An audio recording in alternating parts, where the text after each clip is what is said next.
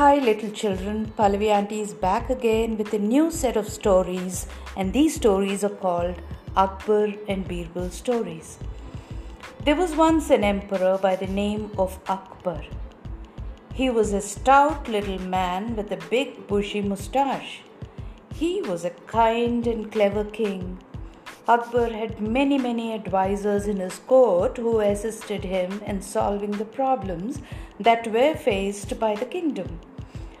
Out of all his advisors, Akbar's most favorite advisor was Birbal, a tall, lean man with a thin moustache and a quick wit. He was very clever and had a sharp sense of humor. Akbar would often consult Birbal to help him handle tricky situations. There are many tales of Akbar and Birbal's escapades that I will be telling you. There's a lot for us to learn from these stories too. Now, Pallavi Auntie will be telling you one such story. A poor farmer once bought a well from a rich man so that he could irrigate his land using the water from the well. The farmer paid the price quoted by the rich man. The next day, when the farmer went to draw water from the well, the rich man stopped him and did not allow him to draw water.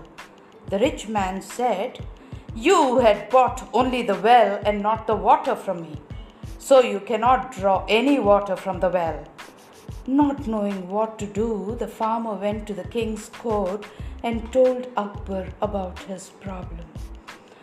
Akbar immediately looked at his favorite advisor Birbal and said to him, "Handle this case for me, will you, Birbal? This farmer should get justice." Birbal visited the rich man who was causing problems to the farmer.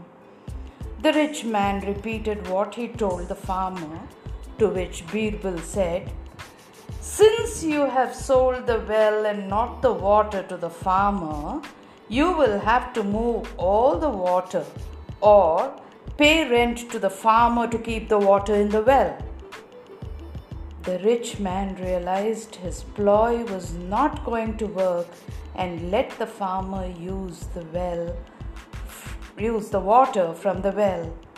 The moral of the story is, children, if we try to cheat someone, we will always end up paying the price of it.